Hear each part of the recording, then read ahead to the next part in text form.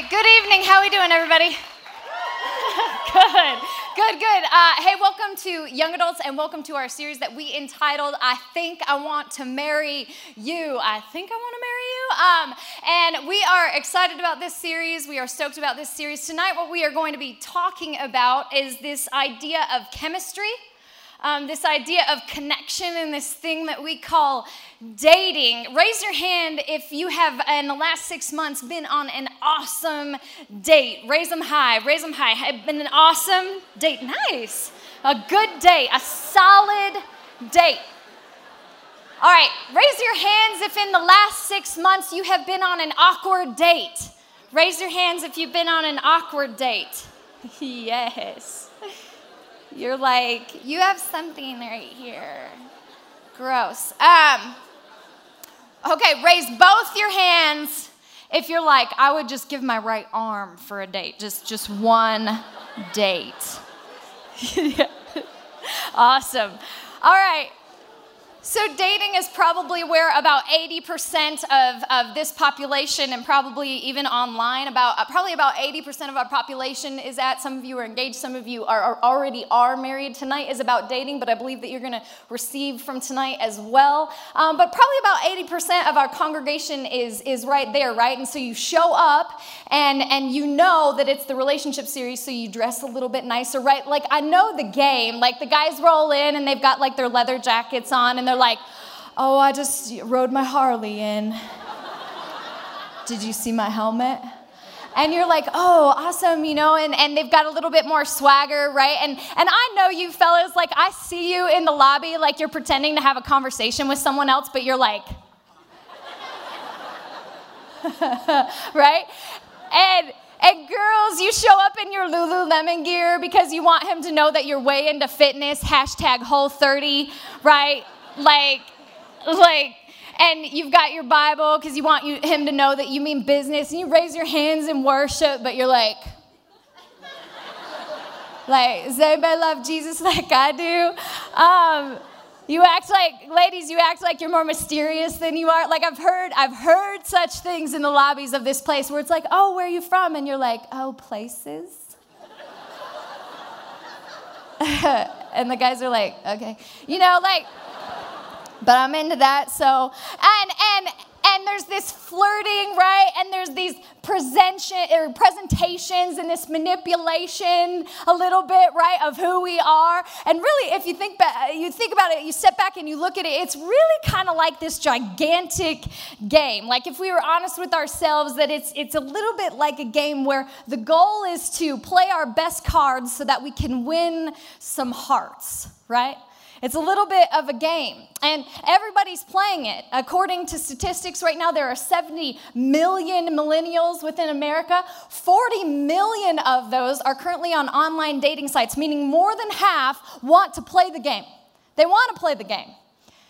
Tinder, which is a popular, I think, app, or is it a website? It's both, maybe. I'm not sure, but don't judge me. Tinder is 79% millennials. That's its population. It gets 10 million users a day online. From what I understand, there's 1.4 billion swipes a day. So literally, people are just like, oh, fast. I gotta go fast. Finally. Gotta go. And it's like, oh, are you playing a game? And it's like, no, I'm looking for my soulmate. You know, like, oh, I thought it was Plants vs. Zombies. My bad. Like, right? But the reality is that this dating game, it can have some setbacks. And we talked about this last week, that currently the rate for Christians and non-Christians alike is that for every 2 marriages that are created, 1 ends in divorce. That the statistics of people who are lonely are skyrocketing right now, despite the fact that we have all of these resources with which to play the game. And that 53% of breakups within millennials, 53%, so over half, these breakups happen via text, they happen via email, and they happen via Facebook. Why? Because we're actually just kind of playing a game. You know what I mean? The game results in playing house, where maybe you move in together and you bring your toothbrushes, but when things get difficult, you take your toothbrush and you go home. It's a game. we're playing house.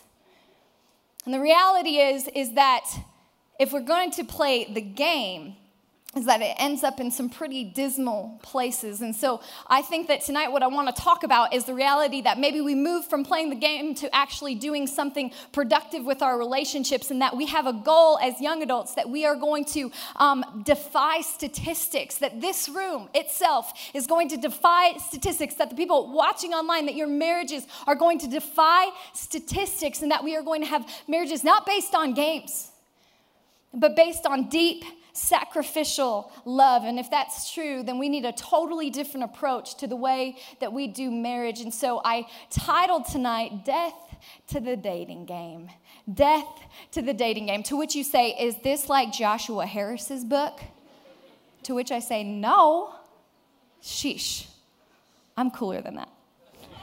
I'm kidding. Let's bow our heads, let's pray, and ask the Lord to be here. God, we thank you so much. I pray for every single marriage that comes out of this room, that it would be sacrifice-driven, that it would be beautiful, that it would be holy. God, I invite you here tonight. We pray that you bless us, bless this ministry. We seek your face. In Jesus' name, amen. All right, so probably you guys have had this experience. I would like to think that most people have had this experience where you have a friend who is, let's just say, more appealing to the opposite sex than you are. Can I get an amen? Everybody has like that friend, you know what I mean? And like the females are coming in hordes, or the males are coming by the dozens, and you're just like standing on the sidelines like, what? Why? I had a friend like this. Her name was Emma. We were in college together. We were roommates. We were good friends. And Emma never had a problem attracting the male species, okay? She was cool. She was pretty. She liked to longboard, okay? Like, she welded and did like art, and the guys were like, that's so weird and cool, you know? And so Emma never had a problem. I remember like guys would come to our house and they'd be like, do, hey. And like the moment it was a dude, I was like, Emma's in the study. You know what I mean? Like just go back there. Do, I know. Are you here to see Emma? Like just come in, you know what I mean? And so it was like she would break up with a dude, and I kid you not, that guys would show up to our house and they'd be like, do, hey, I heard Emma's having a hard time. She had a breakup.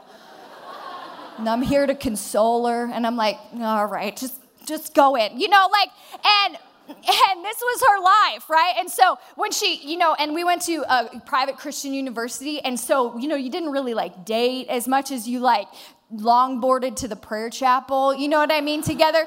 And so that's what Emma did. And so, but she always had these like hordes and hordes of dudes. So there was one day we were snowboarding together, and we're sitting on the lift and we're having girl talk, and she's like, how's your guy life? And I'm like, shut up, Emma.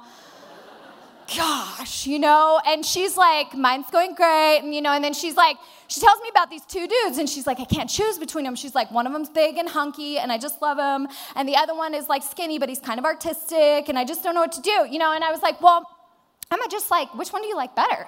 Like, just choose one. Which one do you think like you're gonna have a good relationship with? You know, just pick one, dude.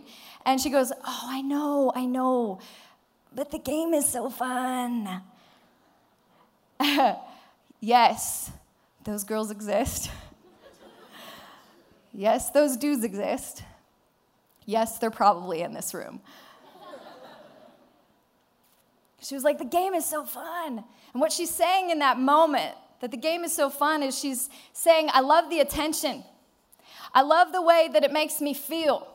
I love that he makes me feel worthwhile, that he makes me feel worthy. And instead of choosing something that's real or that's authentic, I'm just going to play a game because I'm really enjoying it right now.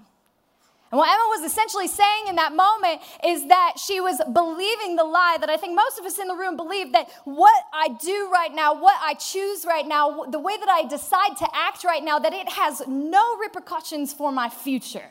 That I can play games right here and right now, and somewhere way off in the distance, somewhere way off in the future, I will get married, and then we'll make some real choices for our life. That right now is just fun. That right now is just hanging out. That right now now has no repercussions for my future. And this is what a majority of us in the room believe. This is what a majority of young adults believe, that I can date the way that I want right now, that it's my business, it's not anybody else's business, that I can do whatever makes me feel good or gives me butterflies.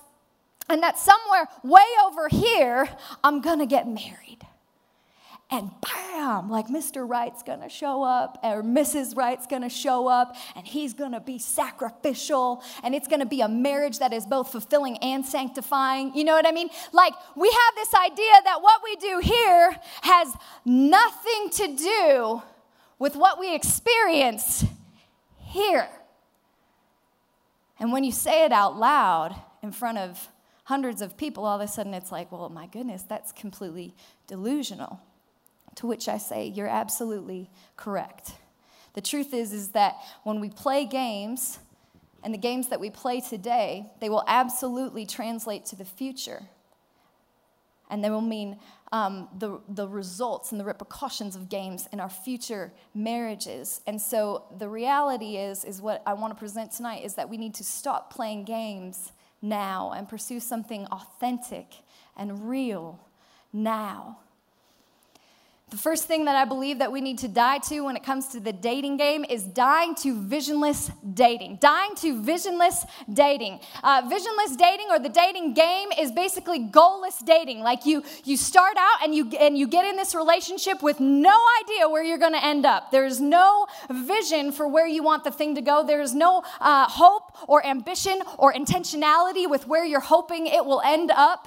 Right? It's visionless. It's goalless. You're just hanging out. You're just Netflix and chill, right? And so Proverbs 29 says this. It says, where there is no vision, though, people perish.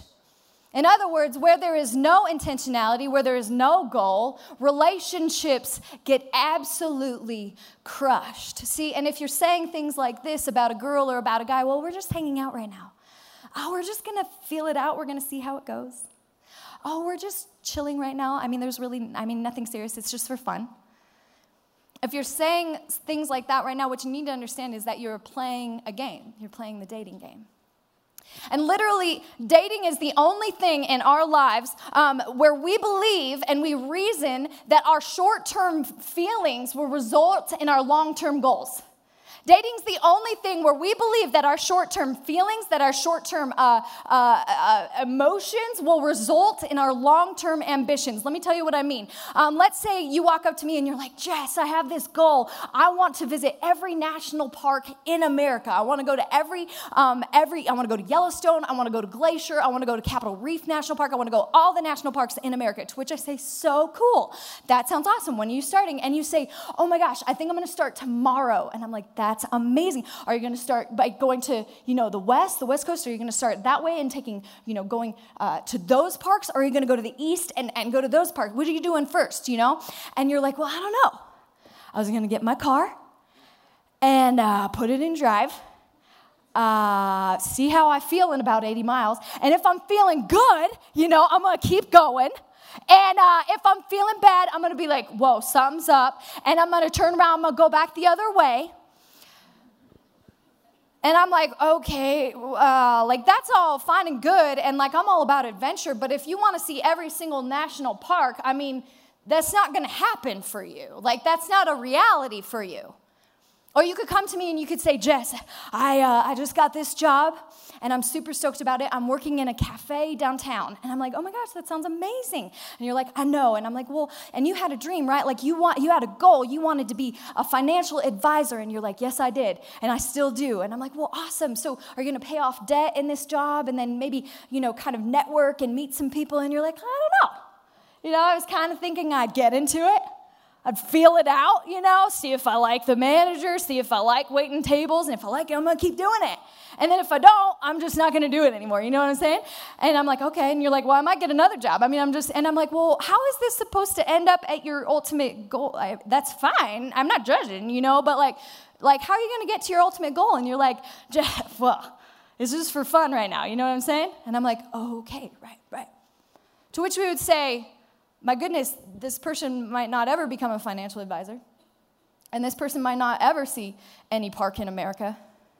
And yet, this is how we approach dating.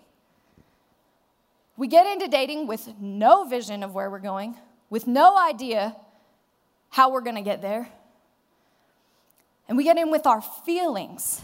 And we think, my goodness, if I just have my feelings, if I just have love, this love is going to shake the world, baby. It's going to be enough to carry us wherever we need to go, right? But the reality is that anything without intentionality, anything without vision, it perishes. It perishes. And I'm not saying to you guys tonight that you need to decide, or have the intentionality, date one, like, hey, girl, I need to decide right now if I'm going to pursue you for marriage. Like, it doesn't need to be like that. But listen to me. The human heart deserves more honor and intentionality than you just having fun. Chuck E. Cheese's as an adult is just for fun. That's just for fun. You're like, skee-ball's awesome, right? Like, that's just for fun. You buying a lottery ticket just for fun? Like, that's just for fun. You wearing your stretchy pants and this is a Nacho Libre. It's just for fun. Joshua. Sometimes you wear sweaty pants. But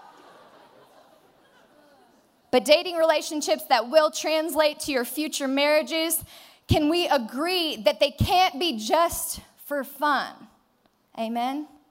And I'm not saying that it needs to be heavy. I'm not saying that you can't fall in love. What I am saying is that there needs to be a vision. Do you have a vision for your dating relationship? If so, what is it? Is it that you guys would pursue God together, that you'd attend church together? Is it that, you'd figure out if you both love serving together? Is it that you would, in your dating relationship, that you would decide, what outdoor activities that you like to do, that you would decide, how you're going to care about other people with your relationship? Do you have a vision for your relationship or not? And here's the crazy thing is we think that it might actually be safer if we don't have a plan. It might actually be safer if we don't have a vision at all. And what you need to understand is that those relationships, the ones without vision, they shipwreck harder and they have more casualties than ones that do. Let me give you an example. There's a guy here and he's like, oh my gosh, and he meets a honey and she's smoking. And she goes to church and she's available. So, hey, we got that going for it. And you get into it and you're like, I'm just going to drive by my feelings. And so you fall in love or lust, not sure which because we don't have a plan. And you don't have a plan for how you're going to orchestrate your relationship, and so you kind of like seclude yourself from your friends because, that's not a priority to you because it was never a part of your vision. And so you maybe just start hanging out together, and because you never had a vision of maybe, pursuing the Lord together or attending church together, you stop going to church, and pretty soon, you don't have a vision for how you're going to stay pure, and so you begin pushing boundaries, and pretty soon you take steps that you never thought you were going to take, and then one day she wakes up and she decides, my goodness, this is not really what I wanted. I'm not really sure how I got here. She breaks up with him and he's like, what happened? I know what happened. You got into it and you never had a vision. You got into a car, bud, with no direction, no idea of which way you were going to go, and you were hoping you'd get to Yellowstone. See, visionless dating, it has casualties, and so we need to die to visionless dating. See, society does it in a way that's completely different than the way that God is calling us to do it. He is saying, have a goal, have an ambition, have integrity enough for your heart that you have some type of goal with what you're doing. Die to visionless dating. Number 2, we die to our childish ways. We die to our childish ways. Listen to me, young adults, tonight. God is calling you to become a man of God. He is calling you to become a woman of God. He is not calling you to stay a boy, and he is not calling you to stay a girl.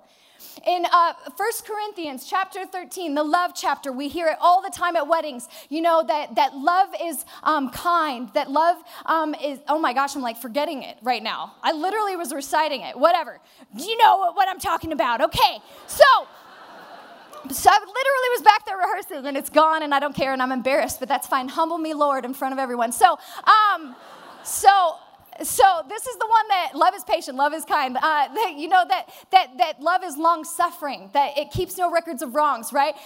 And we say these things at weddings. And it's the excellence of love chapter. Like, this is Paul saying, this is what love looks like. This is love at its best. This is what movies are made of. This is sacrificial love that it makes up the best types of marriages. And right in the middle of this chapter, he says this. When I was a child, I talked like a child, I thought like a child, and I reasoned like a child. But when I became a man, I put childish ways behind me. Paul is writing a chapter about love, and he's saying, if you want this kind of love, you need to put childish ways behind you. Why? Because children are only capable of self-love. They are only capable of taking in love. They're not capable of giving in love. They're only capable of being selfish with this. You know how I know? Because I have a 2-year-old. And legitimately, the other weekend, we were hanging out at the retreat, and Camden Roberts, who's Tyler Roberts and Whitney Roberts' little boy, they were playing together. And I woke up one morning to them playing together, and there was a little toy. I think it was a Batman toy. And both of them were like, mine, mine, mine, mine, mine. I mean, it was like Finding Nemo and the seagulls, like mine, mine, mine, mine. This is all that they know. And listen to me, as a child, this is all that we know. But not so with men. And not so with women. Men and women that Paul is talking about in this chapter, they know how to give sacrificially. They know how to love in this kind of way, in a most excellent way. And according to research, they're starting to say that adolescence, or the age of you becoming an adult, that it used to be just in your teens, but now it's extending into the 20-somethings. There's a book out there, it's called Slouching into Adulthood, and it basically talks about how adolescence has been extended, and now it's until you're like 25, 26. In other words, that right now the world is expecting nothing of you. And that you don't really need to expect anything of yourself. That getting a job, that becoming independent, that maturing in the Lord, those are options. They're not mandates by society. So you do what you want because you're just a kid, right? Do what feels right. Just play. And we're like, oh man, but I want to be like King David, I want to have a big call, and I want to pursue the Lord. I want to be a man after God's own heart. I want to be a woman after God's own heart. And that's cool. But understand this, when he was 17 years old, he was slaying giants, and he was preparing to become a king. Most of us, when we were 17, we still used our parents' gas cards and didn't know how to load a laundry, a thing. I do laundry sometimes.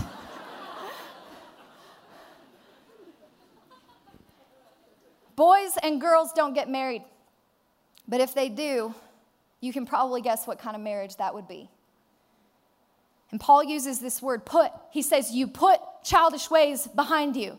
See, I think sometimes we think that adulthood is something that happens to us. Well, I will become an adult when I get that right job. I will become a woman when I get married. I will become a man when I get married. I will become a man when I get that car or that house or that thing. That adulthood is something that happens to you. That's what we think. But Paul says, no, you put childish ways behind you, that you make a decision and you say, you know what? I want love that's most excellent. I want love that is most sacrificial. I want to have a marriage. I want to have a life that's not about me, that's about serving someone else, that's about laying down my life for someone else. And so I put to death my childish ways. Some of you in here tonight, listen to me, males and females alike, you need to get a job. Why? Because you're a man of God. You are a man of God. Some of you in here tonight, you need to learn to control your emotions. Why? Because you are a woman. You're no longer a girl. Some of you in here, you need to put drama behind you. You chase it like you chase boys. Because you are a woman. You are no longer a girl.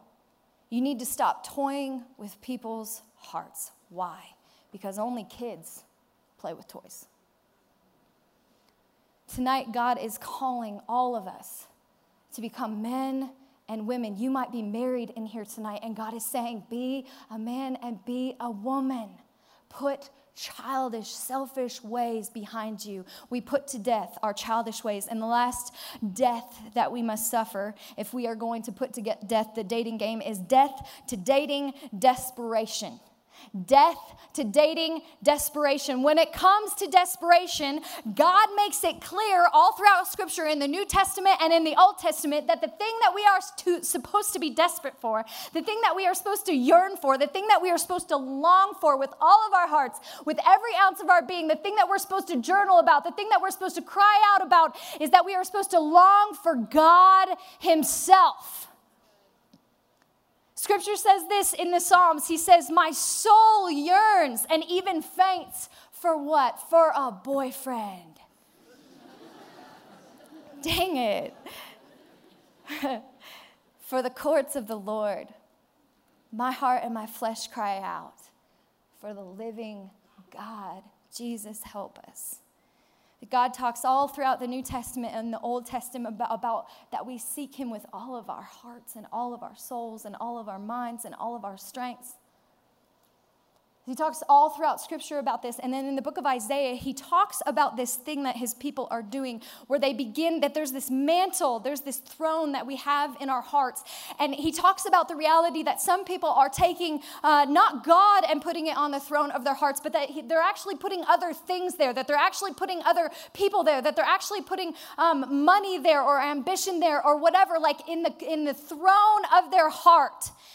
And he looks at them and he says, be careful, Israelites. He says, because you are performing this thing called idolatry. And he says, idolatry is a sin. And not only that, young adults, but listen to me. Idolatry in the kingdom of God, it is a sin of high caliber because we are essentially saying, God, I actually really want something more than I want you. And he says, oh my goodness, be careful. Because a whole bunch of us in here treat the idea of finding someone else like the answer to every single need that we would ever have or ever want. That we idolize marriage. That we idolize a man or a woman. And we walk around and we're like, oh God, oh God, oh God, oh God, oh God, oh God, oh God, oh God. Please.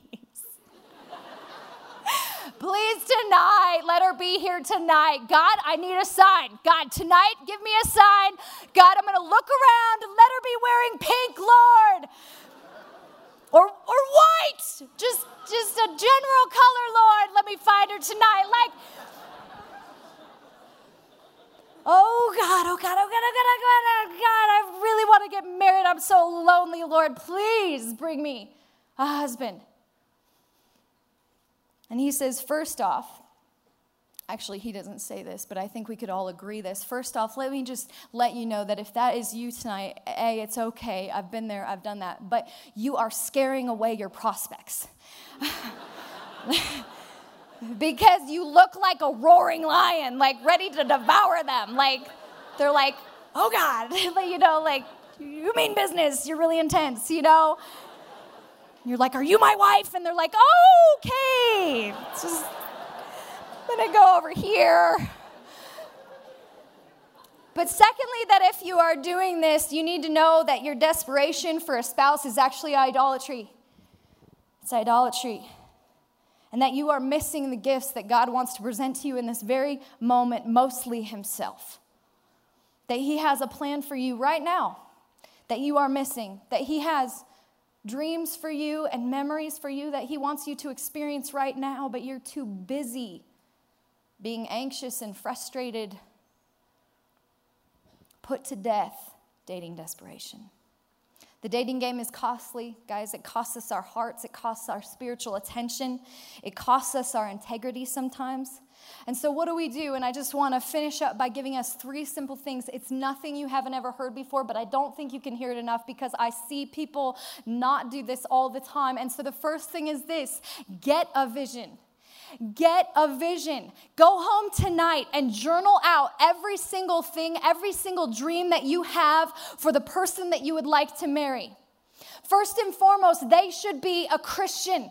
And when I say they are a Christian, here's what I mean. I don't mean they believe in God. I don't mean they come to young adults sometimes. I mean that they have a love for Jesus that surpasses your own. Scripture says this in 2 Corinthians. It says, don't be yoked together. Don't be joined together. Don't get married to an unbeliever. For listen to this, you guys. What can righteousness and wickedness have in common? There is going to come a point, no matter how hot he is, no matter how hot she is, that you are going to look the other person in the eye and see a religious darkness.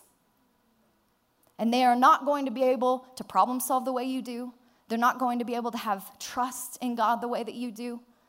Do not be yoked to an unbeliever. They need to be a Christian that is completely sold out. They should have good relationships. They should have good relationships with their family. They should be cordial. They should be good to servers and to waiters. Make a list. I know with mine, I got super specific, and I'm like, I want him to love music that I like. I want him to be athletic. I want him to be called to ministry, right? Like, I was specific. I had this specific goal. And listen to me, the FBI, whenever they are training people on counterfeit money, okay, they don't show them bill after bill after bill or check after check after check of counterfeit bills or counterfeit checks. What they do is all day, every day, they study the real thing. They get a vision. They study exactly what it's going to look like, exactly what it's going to, where the numbers are going to be, where the little, idiosyncrasies in the paper are going to be, because the moment something shows up that's counterfeit, boom, they know it. And guys would walk into my life and they would have like a little bit of an anger problem, and I'd be like, sweet, I'm out.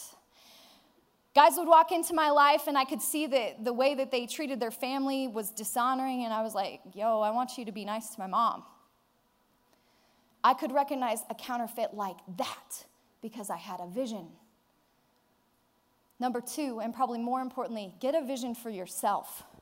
Get a vision for yourself. What kind of wife do you want to be in here, young adult?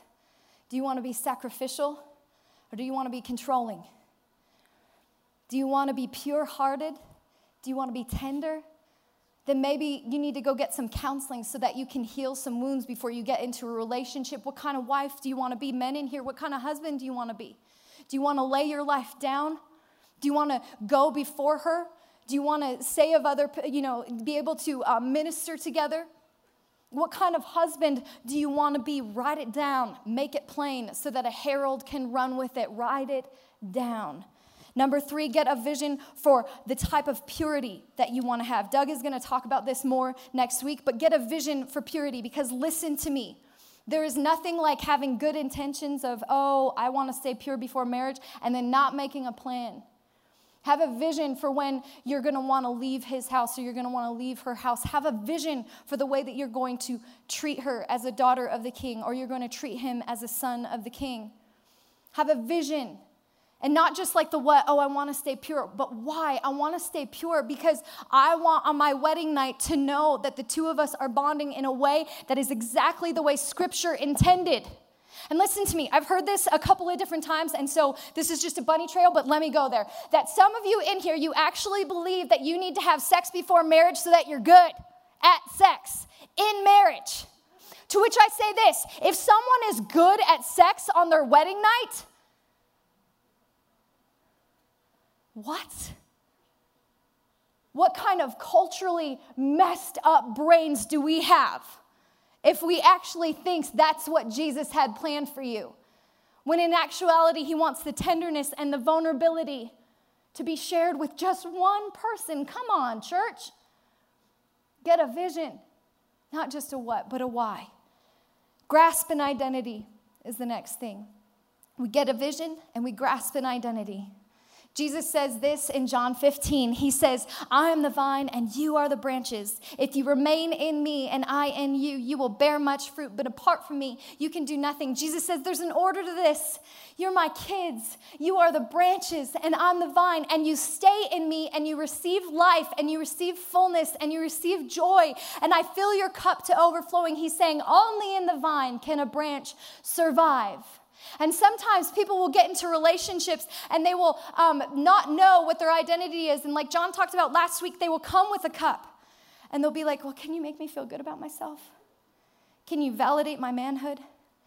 Can you make me feel beautiful? Can you make me feel worthy? Fill my cup. And what we end up with is people in relationships and in marriages, and they're two branches, but they're like, be my vine. And it's like, oh, I can't be your vine. Like, I'm trying, but be my vine. You know, like. And so learn tonight, go home, and find out who you are in Christ, that you are a saint, that you are a child of God, that you are holy and dearly loved, that you are holy and blameless, that you are seated at the right hand of God in Christ Jesus. These are realities in my heart. Are they realities in your heart? Come on, that we become what Jesus called us to be, that we have the identity so that we come into a relationship and we're like, yo, girl, I don't need anything from you. I just want to get to know you. Does that sound good? Grasp an identity. And lastly, return to your first love. Return to your first love. Revelation says this. I know your works, young adults. And here's the deal. This is such a special group of people with special works. He says, I know your works, your toil, and your patient endurance. I know how long you've waited for a spouse. How you cannot bear with those who are evil, but have tested those who call themselves apostles and are not, have found them to be false. I know that you are enduring patiently and bearing for my name's sake, and you have not grown weary. And then he says this, but I have one thing against you. You have abandoned your first love. God loves marriage. He created it, but he never intended it to replace our first love. He never intended it to come first in our hearts. He never meant for it to hold a mantle in your heart that it was never supposed to hold. And tonight, I believe that he's just saying to a whole bunch of us, like, do you want to get married? That's awesome. But I married you on a cross. And I miss you. And I would love it if you'd come back. I would love it if you'd return to your first love. I would love it if you would look at me the way that you look at your computer screen. I would love it if you would return. And here's what I don't think we don't understand. At large, the church at large, sometimes I don't understand that his love is the solution to all things. That his love is literally the fix of all things. Some of you have no idea how God feels about you, that his all-encompassing love is for you, that his love can heal you and prepare you for marriage, that his love can fill you and sustain you in marriage, that his love can free you and release you in marriage, but it must come first. It has to come first. He's saying, I want to do it. I want it together. I want you to experience all of these things. Return to your first love. Come home to me. Remove that girl or that boy from the throne of your heart. And if everybody would stand, I'd like to read scripture over you. It says this. Can anything separate us from Christ's love? I'm convinced that nothing can separate us from God's love, neither death nor life, nor angels nor demons, neither our fears for today, nor our worries for tomorrow. Not even the powers of hell can separate us from God's love. No power in the sky above or in the earth below. Indeed, nothing in all creation will ever be able to separate us from the love of God that is revealed to us in Christ Jesus, our Lord. He speaks this over you tonight. He is your first love. And listen to me, we pursue him not as a goal to an end. You don't pursue him tonight or any moment of your life to receive something from him. You don't say, God, I'm going to pursue you in hopes that you give me a wife. God, I'm going to pursue you in hopes that you give me a husband. No, you pursue him because he loved you first.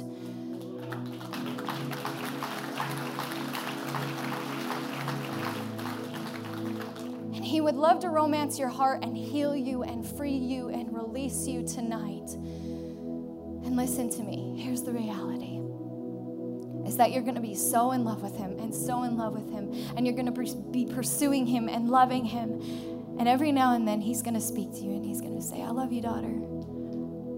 I love you, son. And you're going to say, I love you, dad. And you're going to look around and you're going to be like, that one? And he'll be like, no. you're going to worship, and you're going to run after him, and you're going to pursue him, and you're going to look to him. And every now and then you're going to look around and you're going to be like, oh, well, there's someone. And he'll be like, I know. Just keep loving me. And you're going to love him and let him fill you and let him give you your identity. Pursue him. Pursue your call. And you're going to look around and you're going to say, oh my goodness, well, they're still there. And he's going to say, I know. That might just be someone who loves me as much as you love me. I'm going to pray for you. God, I pray that you would bless every single person in here with a deep yearning for you. And God, tonight I just have one question. And if there are people in here who don't know who Jesus is, you don't know this first love, you don't know his ambitions for you, that he would cross any ocean for you, that he died and bled for you, the kind of love that movies is made of, that he came, that he pursued you to the depths of hell and retrieved you back for himself. If you're in here tonight and you don't know this Jesus, you want to know this kind of God, I want to invite you to know your first love. And so tonight, if you're in here and you do not experience Jesus Christ as King, you do not experience him as Savior, would you just raise your hand tonight? Because I would love to pray for you. If you're saying, I would love to meet Jesus, I want to know this first love, just raise your hand nice and high, because I want to pray for you. I want you to know who he is. Amen. Amen. God, I thank you so much for every single person. I pray that you would bless us, God, that we would pursue you with everything that we have, that every single person in here that raised their hand, God, that you would just be with them tonight, fill them up to overflowing as only you can. And God, you are worthy of our very best, of our first. In Jesus' name, amen. Let's worship.